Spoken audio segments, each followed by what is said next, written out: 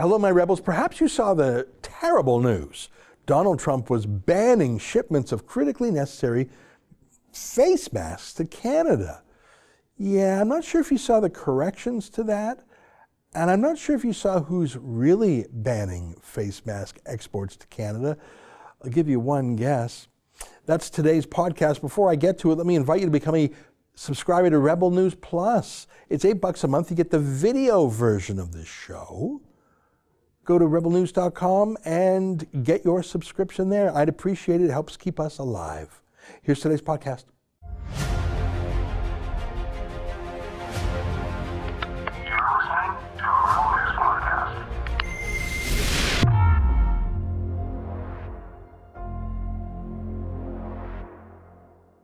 Tonight, is Donald Trump really blocking the sale of face masks to Canada?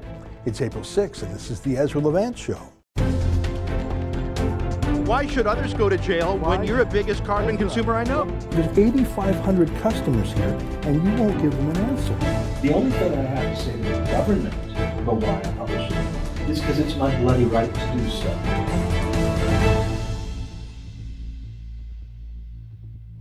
I have two pieces of news to show you. One is from the United States. As you have surely heard, U.S. President Donald Trump has personally interfered with Canada's supply of face masks. It's outrageous. And isn't it just like Donald Trump? The media party reported it, and you know they are always accurate and fair when it comes to Trump. So within hours of these reports, it was a unanimous chorus of condemnation of Trump and his anti-Canada bigotry. Here's Doug Ford. And I just can't stress how disappointed I am with President Trump for making this decision. I understand he's thinking I got to take care of my own people, but we're connected. And but even in saying that, I'm not going to rely on President Trump. I'm not going to rely on any prime minister or president or any country ever again. Our manufacturing, we're gearing up. And when those assemblies start, we aren't going to stop them. And here's Jason Kenney. As a Canadian, I am insulted by the decision announced today to block the export of critically needed medical equipment that we need to fight the pandemic here in this country. And I think it's short-sighted because the United States ultimately is a net importer of this kind of equipment. But it also underscores why we must produce our own critical equipment here at home, because apparently we can't even count on our closest friend and ally to be a supplier. As you know from the media, Trump ordered the Noble company called 3M to simply stop sending masks to Canada. He ordered them to tear up their contracts with Canadian hospitals. Except that's not quite true. It all started last week when the head of Florida's Emergency Management Office told Tucker Carlson on Fox News that 3M was giving him the runaround and selling their masks for cash to the highest bidder, including to folks shipping them back overseas. Here's a clip of that. 3M has lost total control. And so what I asked 3M is that, are they aware that their authorized distributors, U.S. companies, are telling me that the reason why our orders are being pushed down is because foreign countries are showing up with cash to purchase the orders. And when I told 3M that, not only did they not dispute it, I asked them if they've put out any guidance to prevent the behavior, and the answer was no. And so when I asked 3M, what is your production? They said they're making 10 million masks a week. And when I said, great, I have money, I'd like to purchase some of those, they said I couldn't, that they have no mask to sell me. Now, we know that's true. For months, China has been buying up North American supplies of masks, including masks imported to America from China, and then sending them back to China. Not just in North America. I think I showed you this clip from Australia before, too. In an almost military operation, massive numbers of surgical masks, thermometers, antibacterial wipes, hand sanitizers, gloves and Panadol were stripped from the shelves and shipped to China. Now, Canada is not involved with any of this. This is about Donald Trump not wanting masks sent back to China. And in fact, when asked about this, Trump's White House trade advisor, Peter Navarro, made it clear he was not talking about Canada or Mexico? Here, listen to him for yourself. 3M is basically going to be helping the American people fight this battle. There will still be some exports from the United States factories to our friends in Mexico and Canada. But as for the rest of 3M's production around the world, we're going to try to get our fair share. We will get our fair share of that. Oh, well, hang on. Didn't the media report that 3 million masks at the U.S.-Canada border were sent back to America? I'm sure I saw that. So what really is happening? It sure is hard to find out. This story, published by Global News that initially blamed Donald Trump, has changed 3 times today alone. Now saying that 3 million masks were blocked at the border, but 500,000 have been released and the rest are expected to be. What's really going on? I'd like to know whether you have spoken to the Americans in your recent discussions about the fact that pulp and paper used to produce those N95 masks comes mainly from Canada and Nanaimo, BC. Have you talked to them about that? Have you reflected on that with them? Yes, we have pointed out to the U.S. all the different materials and services that flow back and forth across the border. We do not want to start limiting our exports or the services that we provide to the United States. Oh, well, it's good to bash Donald Trump. It's good for business. It's good for politics. It's good for the media. Even conservatives like Doug Ford and Jason Kenney know that it will impress the media party. I mean, just the other day, the Toronto Star said they were very, very impressed with Doug Ford. And I guess this just cements this, I guess. Trudeau let the state broadcaster suggest that perhaps Trudeau could fight fire with fire and ban Canadian exports to the United States, including in Nanaimo, BC, there's this forestry processing plant which apparently makes specialized paper products for masks. That's what the media party said. Alas, that's not true. That's not what is used in at least the N95 face mask. N95 means they take out 95% of particles. Those masks use synthetic materials, not paper products. But it still felt good to talk tough about going to trade war with Donald Trump, and everyone was feeling pretty butch. Now, I've seen this happen before. Trudeau and the Canadian media are obsessed with Trump. I guess we all are. But the feeling is not mutual. Donald Trump just doesn't think about Canada, or at least does so very rarely, and that's lucky for us. If he knew the constant slow burn, anti-Trump paranoia and personal smears emanating from Trudeau and his government and his state broadcaster, I think he'd give us a smack. But lucky for us, he's too busy dealing with America and dealing with things like a grown-up around the world 7 days a week. He hasn't decided to sleep in every day, to self-isolate for a month, even though he neither has the symptoms nor has been found to have the virus. Trudeau just likes staying at home. It stops him from having to work so much, from making decisions, from answering questions. He still has vacation beard. You know, when Trump got his first virus briefing, Trudeau was still on his 3-week vacation in Costa Rica with that beard. Psychologically, Trudeau's still on vacation. When Trump said foreign countries, whenever he says foreign, he really means overseas. He really means China. He practically thinks of Canada as part of the United States. We're so integrated. Like when Trump brought in steel tariffs, he meant to take aim at China, but he hit Canada as collateral damage, although to be fair, some Canadian companies were being tricky. They were buying cheap Chinese steel and just transshipping it to the US. Trump just doesn't think about Canada that much. Now, a better Canadian Prime Minister and Foreign Minister would be gently working with the U.S. every step of the way here, low-key, to make sure we're in step with them, whether it's border crossings or emergency preparedness. Alas, there are no grown-ups in Trudeau's government who could put aside their Trump hatred. Name one for me if you can. So much ado about nothing. 3M masks will be still coming to Canada, as always. All the huffing and puffing about Trump was just good fun. I know why Trudeau likes it. But if I were Doug Ford, and even more so Jason Kenney, who relies on Donald Trump to build the only pipeline into Alberta, the Keystone XL pipeline, I'd fact-check any accusations against Trump before repeating what Trudeau's CBC state broadcaster alleges. So everything's going great, right? Well, sometimes it pays to read some news media that's not generated by Trudeau's bailout media in Canada. The Wall Street Journal can do some pretty good reporting, so good that it recently had journalists kicked out of China by the government. So that's a very good sign, isn't it? Now look at this story. This is a story about a Canadian company headquartered in Trudeau's alleged hometown of Montreal. The company's called Medicom Group. They have 3 factories in China, including one in Wuhan, making face masks. That's amazing. I mean, wouldn't it be great to buy Canadian masks for Canadians? I guess they're made in China. Yeah, about that, take a look at this story. Mask maker Medicom Group, based in Montreal, operates 3 factories in China, including one in Wuhan, where the epidemic emerged. Its supply of materials in China has been diverted by government officials to produce masks for use there, said Kathy Lee, a senior sourcing manager for Medicom. Just taken.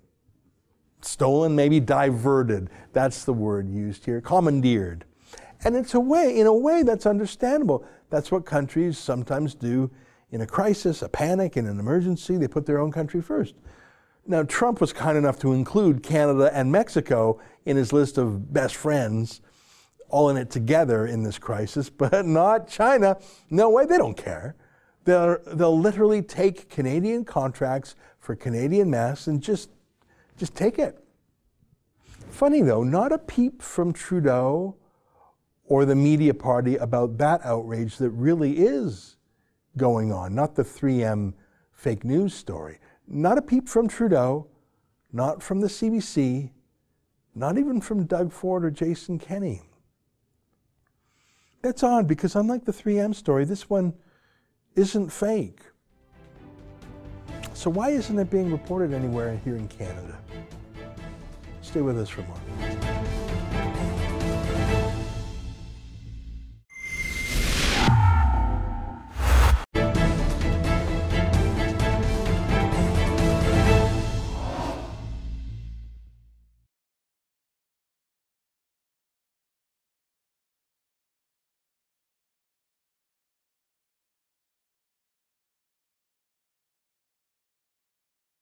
Well, those are some images, particularly from the United Kingdom, where their police forces are actually deploying drones to hector people, spy on people, record people, and shame people, even for going for solitary walks in the countryside.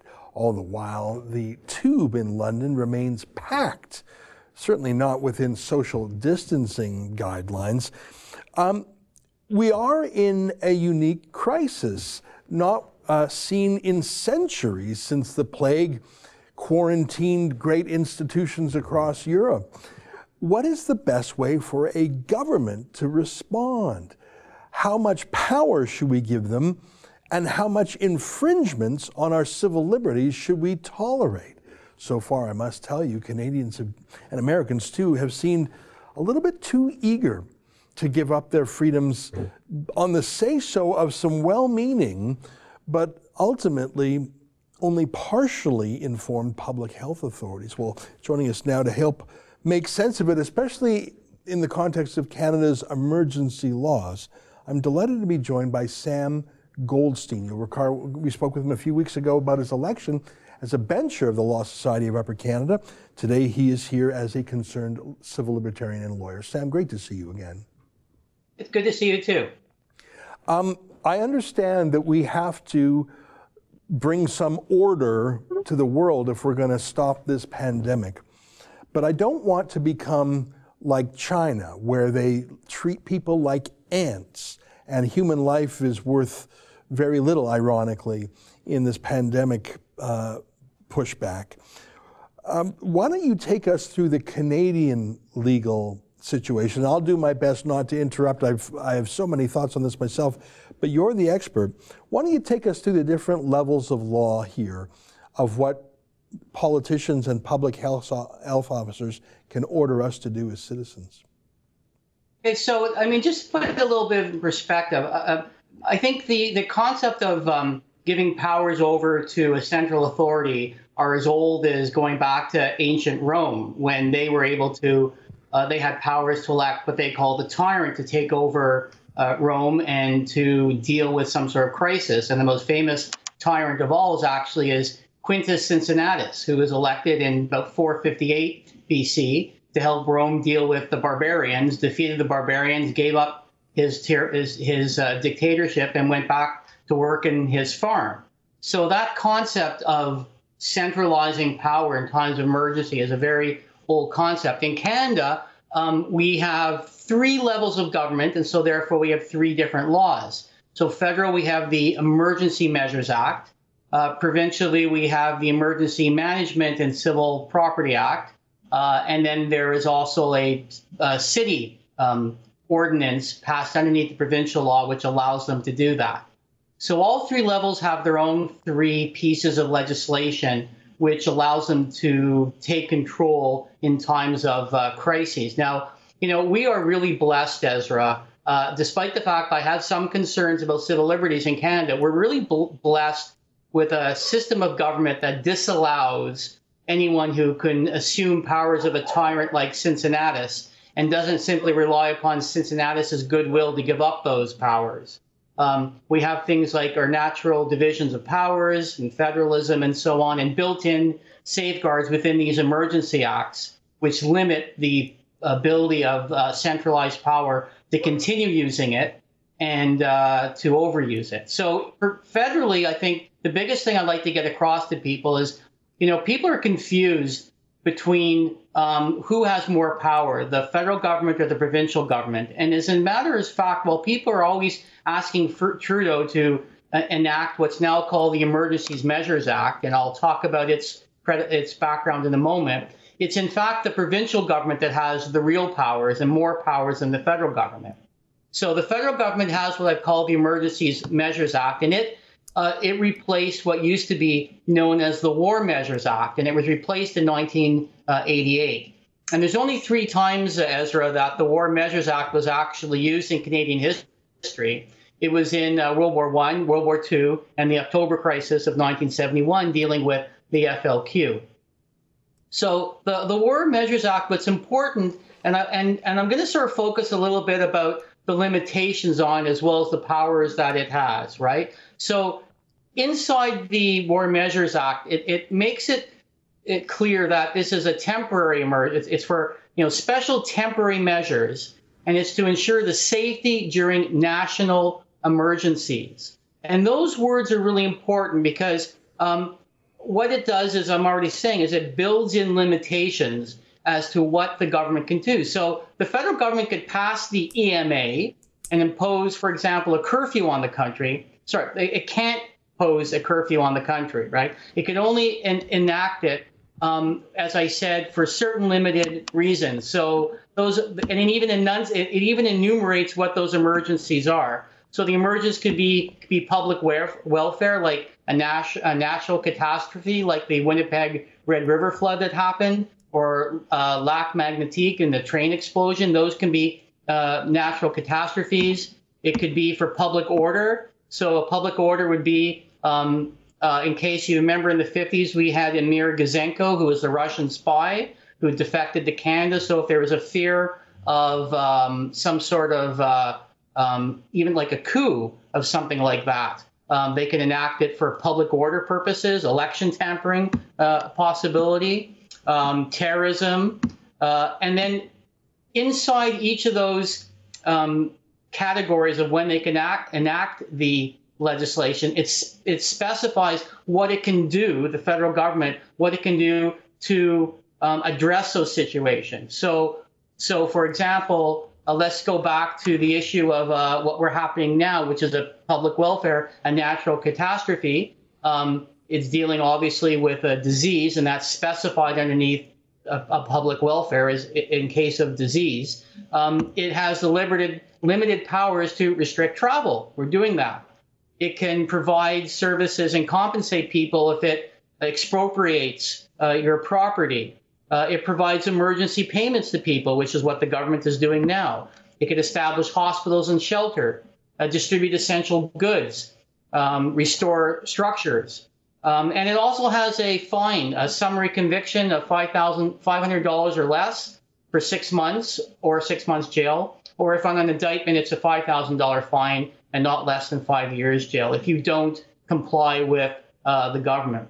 So as you could sort of see, and the other important aspect of the Emergency Measures Act is that for a public welfare declaration of emergency, the Parliament has to meet again in 30 days, which is in fact it's doing, and it then has to renew it.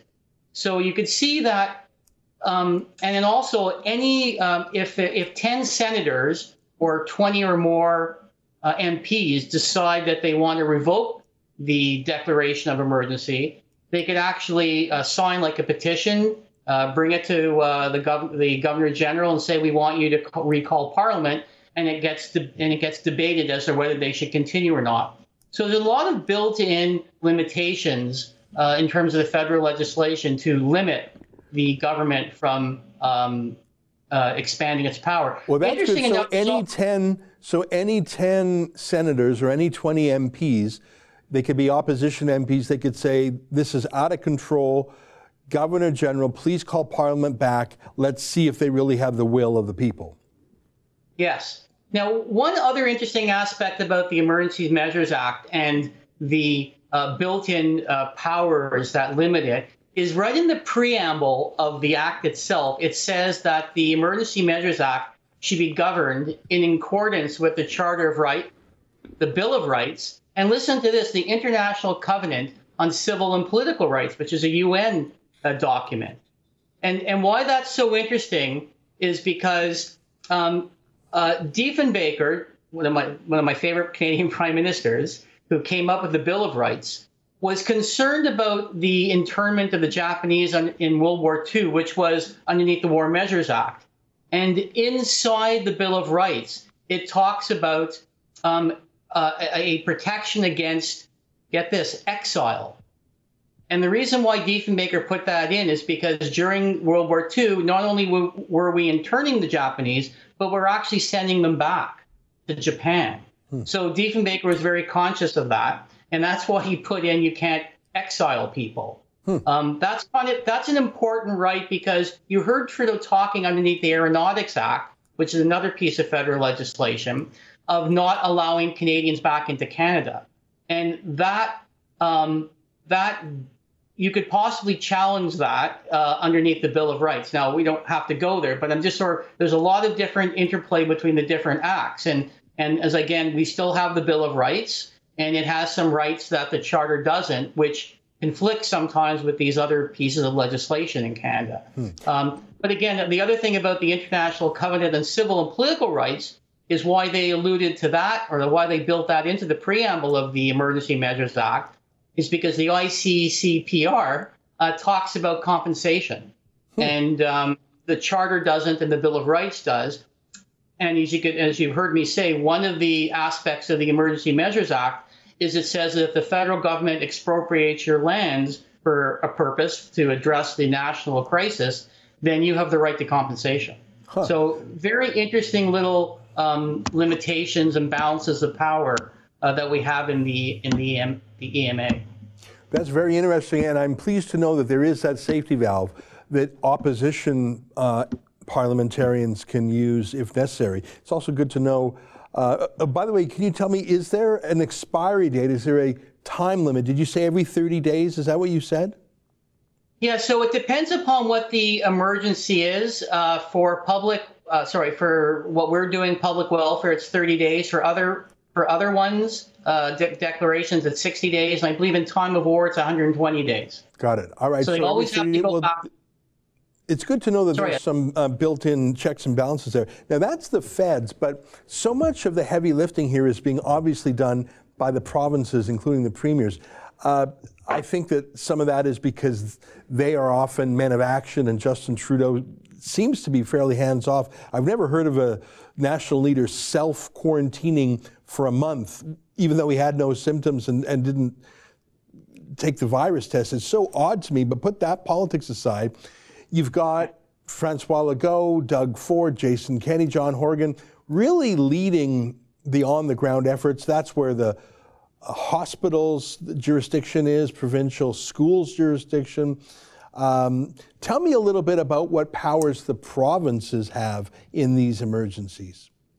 So really, because of our division of powers in Section 91 and 92 of what I like to continue calling the British North American Act of 1867, civil and property rights is with the province. And that's really in a situation such as this, that's where the real powers are required. So we have, I can't remember when I referred to it earlier, but it's called the Emergency Management Civil Protection Act. Every province has a version of this. In Ontario, it used to be called the Emergency Plans Act, but after the ice storm of 1998 and and actually the Y2K crisis and 9/11, it was overhauled in 2002, and it became the Emergency Management Act. And then this is really important. And then in 2006, after SARS, it became what it is now. But it was only in 2006. Listen to this. It was only in 2006 that the definition of emergency included disease or health risk. So if it was, but for 2006 amendment, we would not be able to use the provincial powers. So what it does is it allows us, and now you'll clearly be able to see some of the powers, because you'll see what Doug Ford's been saying. So the provincial legislation prohibits movement within any specified area. Okay, evacuates people and animals and property. It could establish shelters and hospitals. It could close public places or businesses. It can distribute aid and goods and services. It could fix prices. And it has a fine of not more than $100,000 or imprisonment for a year if you're doing for an individual, or a director of a corporation is $500,000 penalty or 1 year, or a corporation is $10 million. So you could see that. And there's now the thing about the provincial legislation is interesting is there's also a basket clause which says that it could take any such action as it considers necessary. Let me say that again. It could take any such action as it considers, as the province considers necessary. So that's a tremendous, big, huge basket clause, which you could already see allows our premier to have very, I don't want to say unlimited powers, but let's say a broad range of powers within the sphere of federalism that he has. So it too has built-in limitations. As you may have heard, the province has to come back to the legislature to extend the powers every 28 days. Now, he has the power, the premier has the power for 14 days, and then the lieutenant governor could extend that power for another 14 days if the lieutenant governor is convinced that the same emergency is still in effect. And then after a second 2-week period, he has to come back to the legislature. So I think they're coming back next week to decide whether they should extend the emergency powers underneath the provincial legislation. Now, I want to get back to one thing about Trudeau enacting the federal legislation. And what's also interesting, another limitation, is that there's another act, another piece of federal legislation, which is the Emergency Management Act, not measures, but management. And the Emergency Management Act allows the government to start immediately turning on the federal spigots and having all this money flow to the provinces to enable the provinces to do and carry out the programs that you've just heard me enumerate. Why that's important is because you could only enact a federal piece of legislation, the Emergency Act, if the provinces, plural, or province, is unable to deal with the situation. So one of the problems the federal government has in enacting the federal legislation is it has to show that the province is unable to deal with the situation.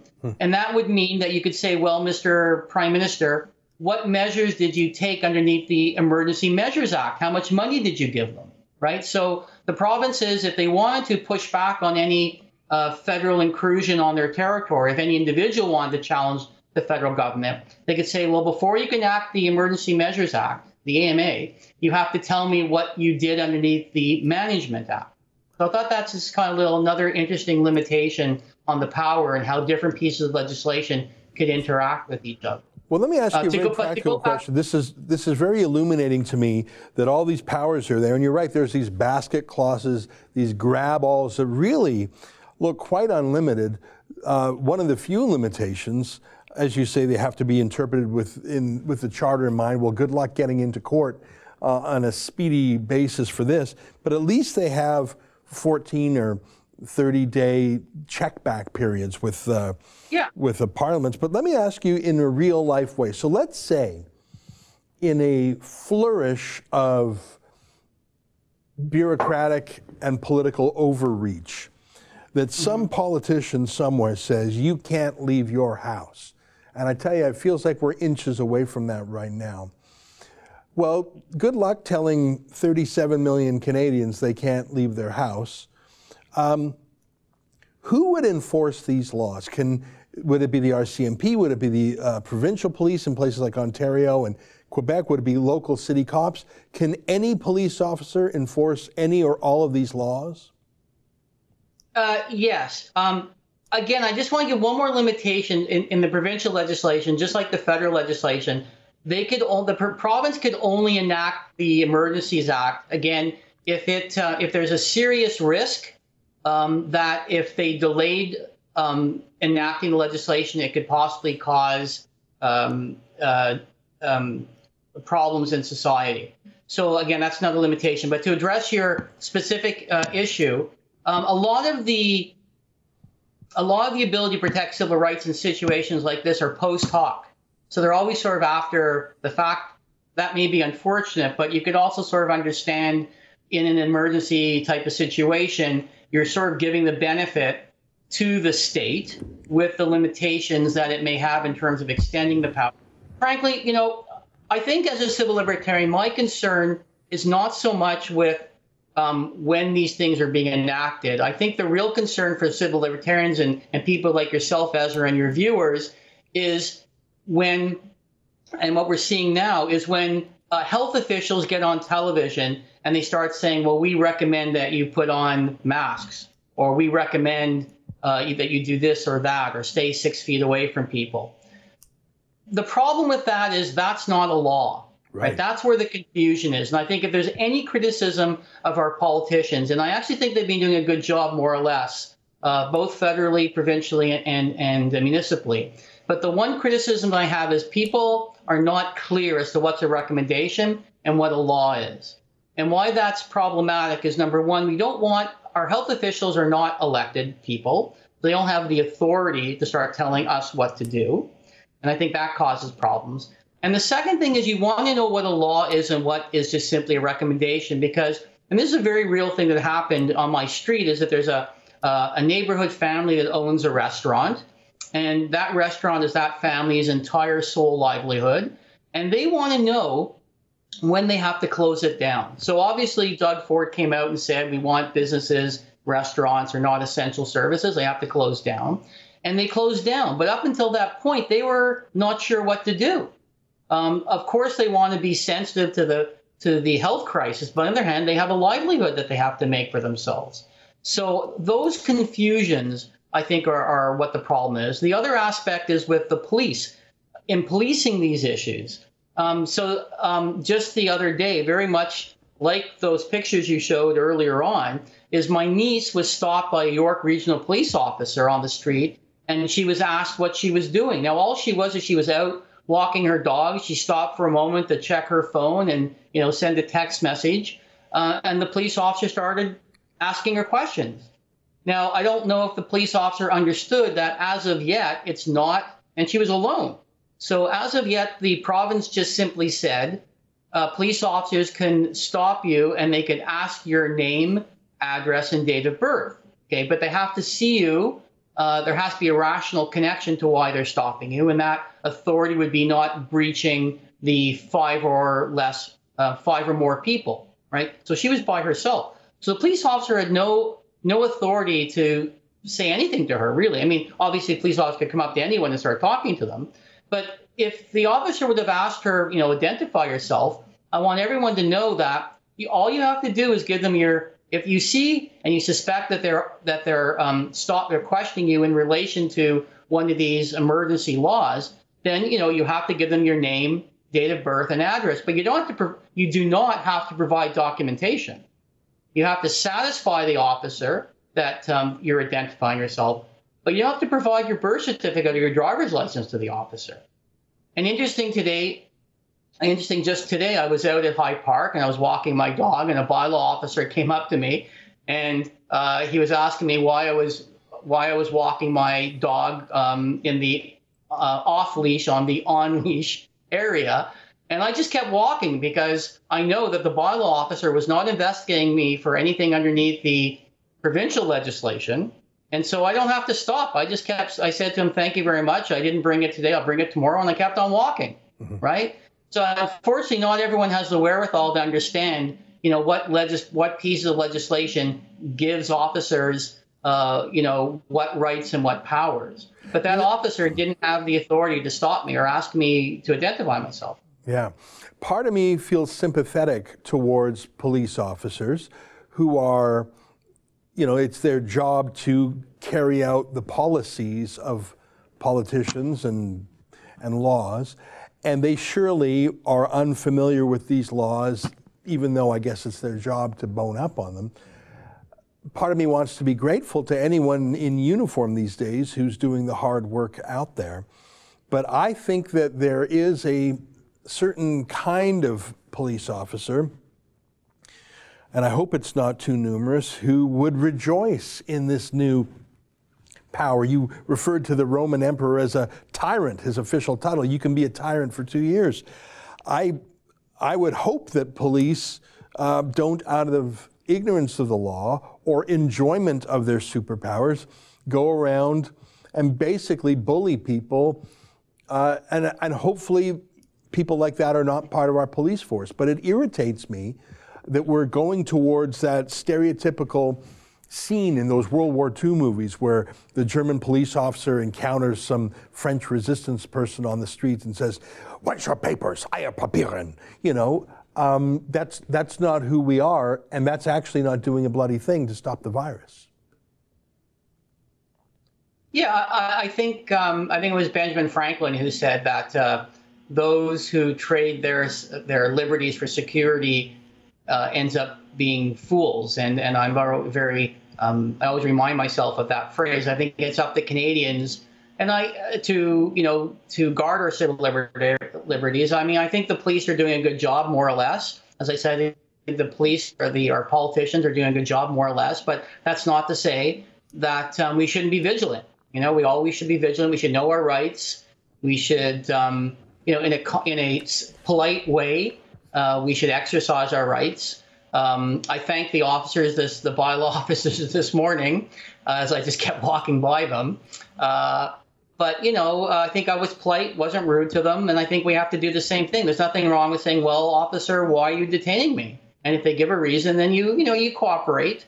But there's nothing wrong with asking why an officer is stopping you and asking for an explanation. Certainly nothing wrong with that. And not only are you protecting yourself, but you're also protecting your rights for everybody. Yeah. One thing you should also know is, as I said, a lot of these. Sorry, guys, were you about to say something? No, you continue your thought, and then I'm going to ask you about jail. So go ahead. Okay. So, I mean, one of the things, again, in terms of the limitations is provincially, the premier has 120 days after the revocation emergency act to provide a report to the legislature. And so, and in that 100 day, after the 100 days in that report, that'll show, the reasons why he did what he, the decisions he made and why he made them. I think it was really amazing and fantastic for Doug Ford, and a little bit of a mistake for Trudeau to not give over the information with respect to the modeling, because ultimately that information, the modeling, would become very important in any charter challenge. Right. Or any challenge to the law. So I think Doug Ford, not only in a legal purpose of providing providing the justification, but I think, by providing that information, you're really Yeah. Well, we had a bit of an internet hiccup there, which is how things sometimes go these days, but we're going to pick it right back up. We've got Sam back on the line, civil liberties lawyer in Toronto, criminal lawyer, also elected as a bencher in the Ontario Law Society. Sam, you've given me some encouragement to tell me that there are some built-in checks and balances with all of these laws. There are roles for the Governor General or Lieutenant Governor to step in, for opposition MPs, at least federally, to force a return to Parliament. There are reporting rules that have to come afterwards. That's all encouraging, including the remonstration that these emergency powers must still respect the Charter. And you've also reminded me that, listen, the cops are the good guys, but we can still resist their overweening authority, like when they try to stop you walking your dog or tell your niece she can't be out alone. Let me ask you sort of a quirky question. If they're letting convicted prisoners out of prison, including violent offenders, like they're emptying the prisons in the name of coronavirus, what would they do with someone that they arrest? So they're letting violent criminals out of jail, but you're walking your dog when you're not supposed to. What would they actually do with you? Yeah, good question, Ezra. The reality is that there's an enforcement problem in this situation. It is unlikely they're going to take you to jail. More likely what they do is just give you a little ticket saying, show up in 3 months and we'll deal with your court system. So we're really relying upon the goodwill of the Canadian public right now. I can't, as you pointed out, they're only really detaining people with major crimes. Even in Toronto, as I do some civil liberties, I'm primarily a criminal lawyer. Those people who are being held for bail hearings are really the serious crimes, the ones where you're found with the drugs, you're found with the gun. Those are the types of crimes that they're doing bail hearings for. But the vast majority of situations now, if you get arrested, they'll give you what's called a promise to a peace officer and a Form 11, an undertaking to a police officer, which says, don't, stay away from that person or stay away from that store, and they'll just release you. So it's really the only serious crimes. This is not a serious crime if you're caught with 5 people or more. Likely, as I said, you'll just get a ticket, and the ticket will say, come back sometime. Now the courts are not expected to open up until June. So sometime in June, you'd have your court appearance. Well, hopefully things will be back on track then. My own homemade math, until we get the formal stats, I was just calculating the number of people who have applied for employment insurance divided into the labor force. When I checked a few days ago, we were at 16% national unemployment. I think the stats have actually gone up by another % since then. The worst it ever got under the Great Depression was 19%. I think this could theoretically be worse. And here's my last question to you, Sam. Right now, we're all sort of stunned by this at once. For some people, it's sort of stay at home, watch Netflix, have some fun, because the reality hasn't sunk in yet. But some people can work from home. But for millions of people, this is going to go from a novelty to a personal disaster very quickly. And you just said we're all relying on goodwill and good behavior. I'm worried that if we have 20, 25% unemployment for weeks or months, that you will see a breakdown in civil society. You will see lawlessness. You'll see vigilantes. You'll see people scoffing at the law and saying, why are you coming at me for walking my dog when my neighbor was robbed yesterday? And I'm more worried about the economy than I'm worried about the virus at this point. And I hate to say it, but a month from now, I think I'm going to be more worried about the anarchy than about the economy. Well, certainly, Ezra, I share your point of view with respect to being worried about the economy. While I might be a lawyer, the courts are shut down, and in effect, I've been put out of work. So, I share that concern about the economy. I don't necessarily share your same concern for anarchy in the streets, given high levels of unemployment. The reason why I don't is Ezra, you're sounding kind of like Karl Marx there.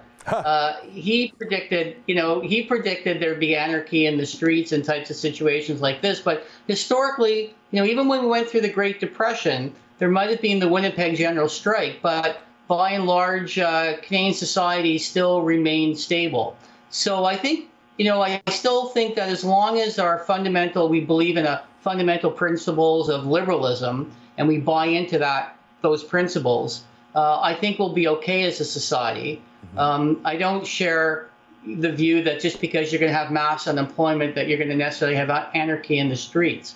I think, again, as long as people understand why the civil liberties are being taken away from them, if there's a buy-in, and as I think, again, I'm going to congratulate Doug Ford on releasing those information and statistics on his modeling, people can see why our politicians are making the decisions that they're making. I think generally people will understand that, look, I know that there's a high unemployment, but we have to do this because of the health risks at stake.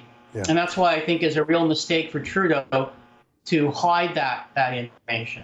I accept your criticism that saying poverty or unemployment equals crime is a Marxist concept. I accept that. I guess what I'm worried about is when people have been ordered not to work, when companies have been ordered out of business by political action. Like the Great Depression was a result of big strategic policy errors, but no one ordered companies to close. This feels a little bit more like when Trudeau cancels pipelines in Alberta, or when the government ordered the cod fishery to close, even though that was a result of a biological, there just weren't any fish. I guess, I don't want to be a pessimist. I just am worried if you have police who can't put people in jail, if a greater proportion of police themselves call in sick, if police are now harassing your niece or you for walking the dog or going for a walk, and Joe Lunchbucket cannot work even though he wants to work and his boss wants to work.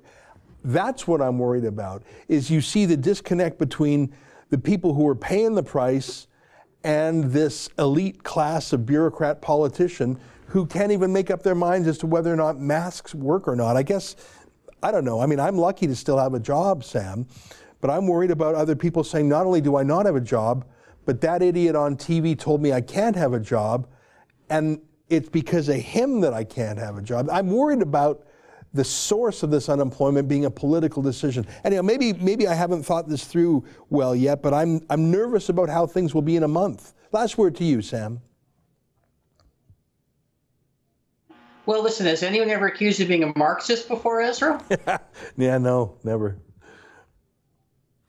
No, look, I'm Joe Bucket right now, Ezra. I'm unemployed.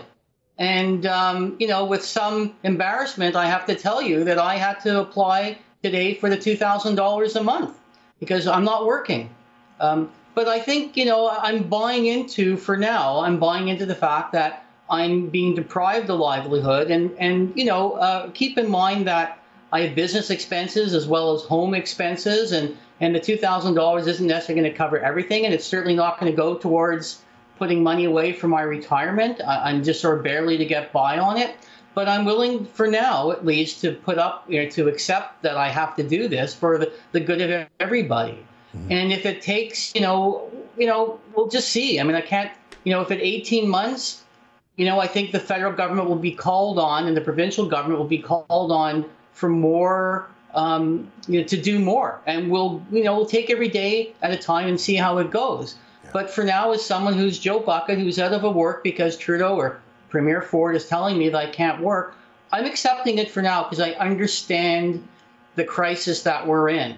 I have my suspicions and my skepticism about things, and I certainly question what the politicians tell me, and I question what the health authorities do. But for now, the evidence is there for me to justify, in my own mind, giving up my livelihood for now. We'll see in a couple of days. We'll see what happens in 18 months. But, if it's going to go to 18 months, I could only assume that the numbers are going to be really bad. But for now, Ezra, I think I'm willing to give up my livelihood for the good of everybody. Well, I hope you're right, Sam, and I think you've got a great attitude, and God willing, we'll all be through this soon, and things will get on the mend, not only in terms of health, but also in terms of the economic health and personal liberty of our country. Thanks so much for sharing your wisdom. I learned a lot from you, not just about our laws today, but about the election or selection of a tyrant, as he was called, in the Roman Empire. I'm going to study a little bit more about that. Take care, my friends. Stay safe. You too. You too. Bye-bye. Thank you. There's our friend Sam Goldstein. We first spoke to him a few weeks ago about his principle-based, conscience-based campaign for the lost side of Ontario, and he joins us today to talk about these emergency powers. Stay with us, more ahead.